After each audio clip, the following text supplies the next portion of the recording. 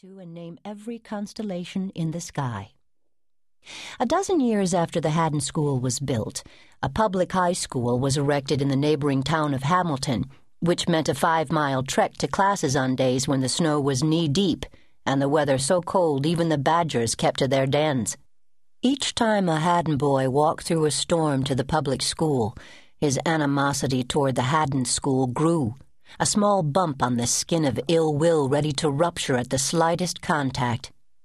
In this way a hard bitterness was forged, and the spiteful sentiment increased every year until there might as well have been a fence dividing those who came from the school and the residents of the village. Before long, anyone who dared to cross that line was judged to be either a martyr or a fool. There was a time when it seemed possible for the separate worlds to be united, when Dr. George Howe, the esteemed headmaster, considered to be the finest in the Haddon School history, decided to marry Annie Jordan, the most beautiful girl in the village. Annie's father was a well-respected man who owned a parcel of farmland out where Route 17 now runs into the interstate, and he approved of the marriage. But soon after the wedding, it became apparent that Haddon would remain divided. Dr. Howe was jealous and vindictive. He turned local people away from his door. Even Annie's family was quickly dispatched. Her father and brothers, good, simple men with mud on their boots, were struck mute on those few occasions when they came to call, as if the bone china and the leather-bound books had robbed them of their tongues. Before long, people in town came to resent Annie, as if she'd somehow betrayed them. If she thought she was so high and mighty in that fine house by the river, then the girls she grew up with felt they had reason to retaliate, and on the streets they passed her by without a word. Even her own dog, a lazy hound named Sugar, ran away yelping on those rare occasions when Annie came to visit her father's farm. It quickly became apparent that the marriage had been a horrid mistake. Anyone more worldly than Annie would have known this from the start. At his very own wedding, Dr. Howe had forgotten his hat, always the sign of a man who's bound to stray.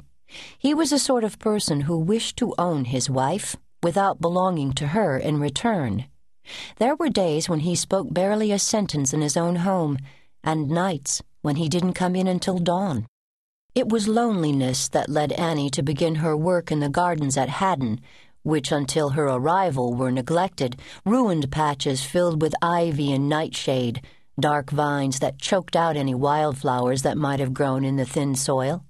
As it turned out, Annie's loneliness was the school's good fortune, for it was she who designed the brick walkways that form an hourglass and who, with the help of 6 strong boys, saw to the planting of the weeping beeches beneath whose branches many girls still receive their first kiss.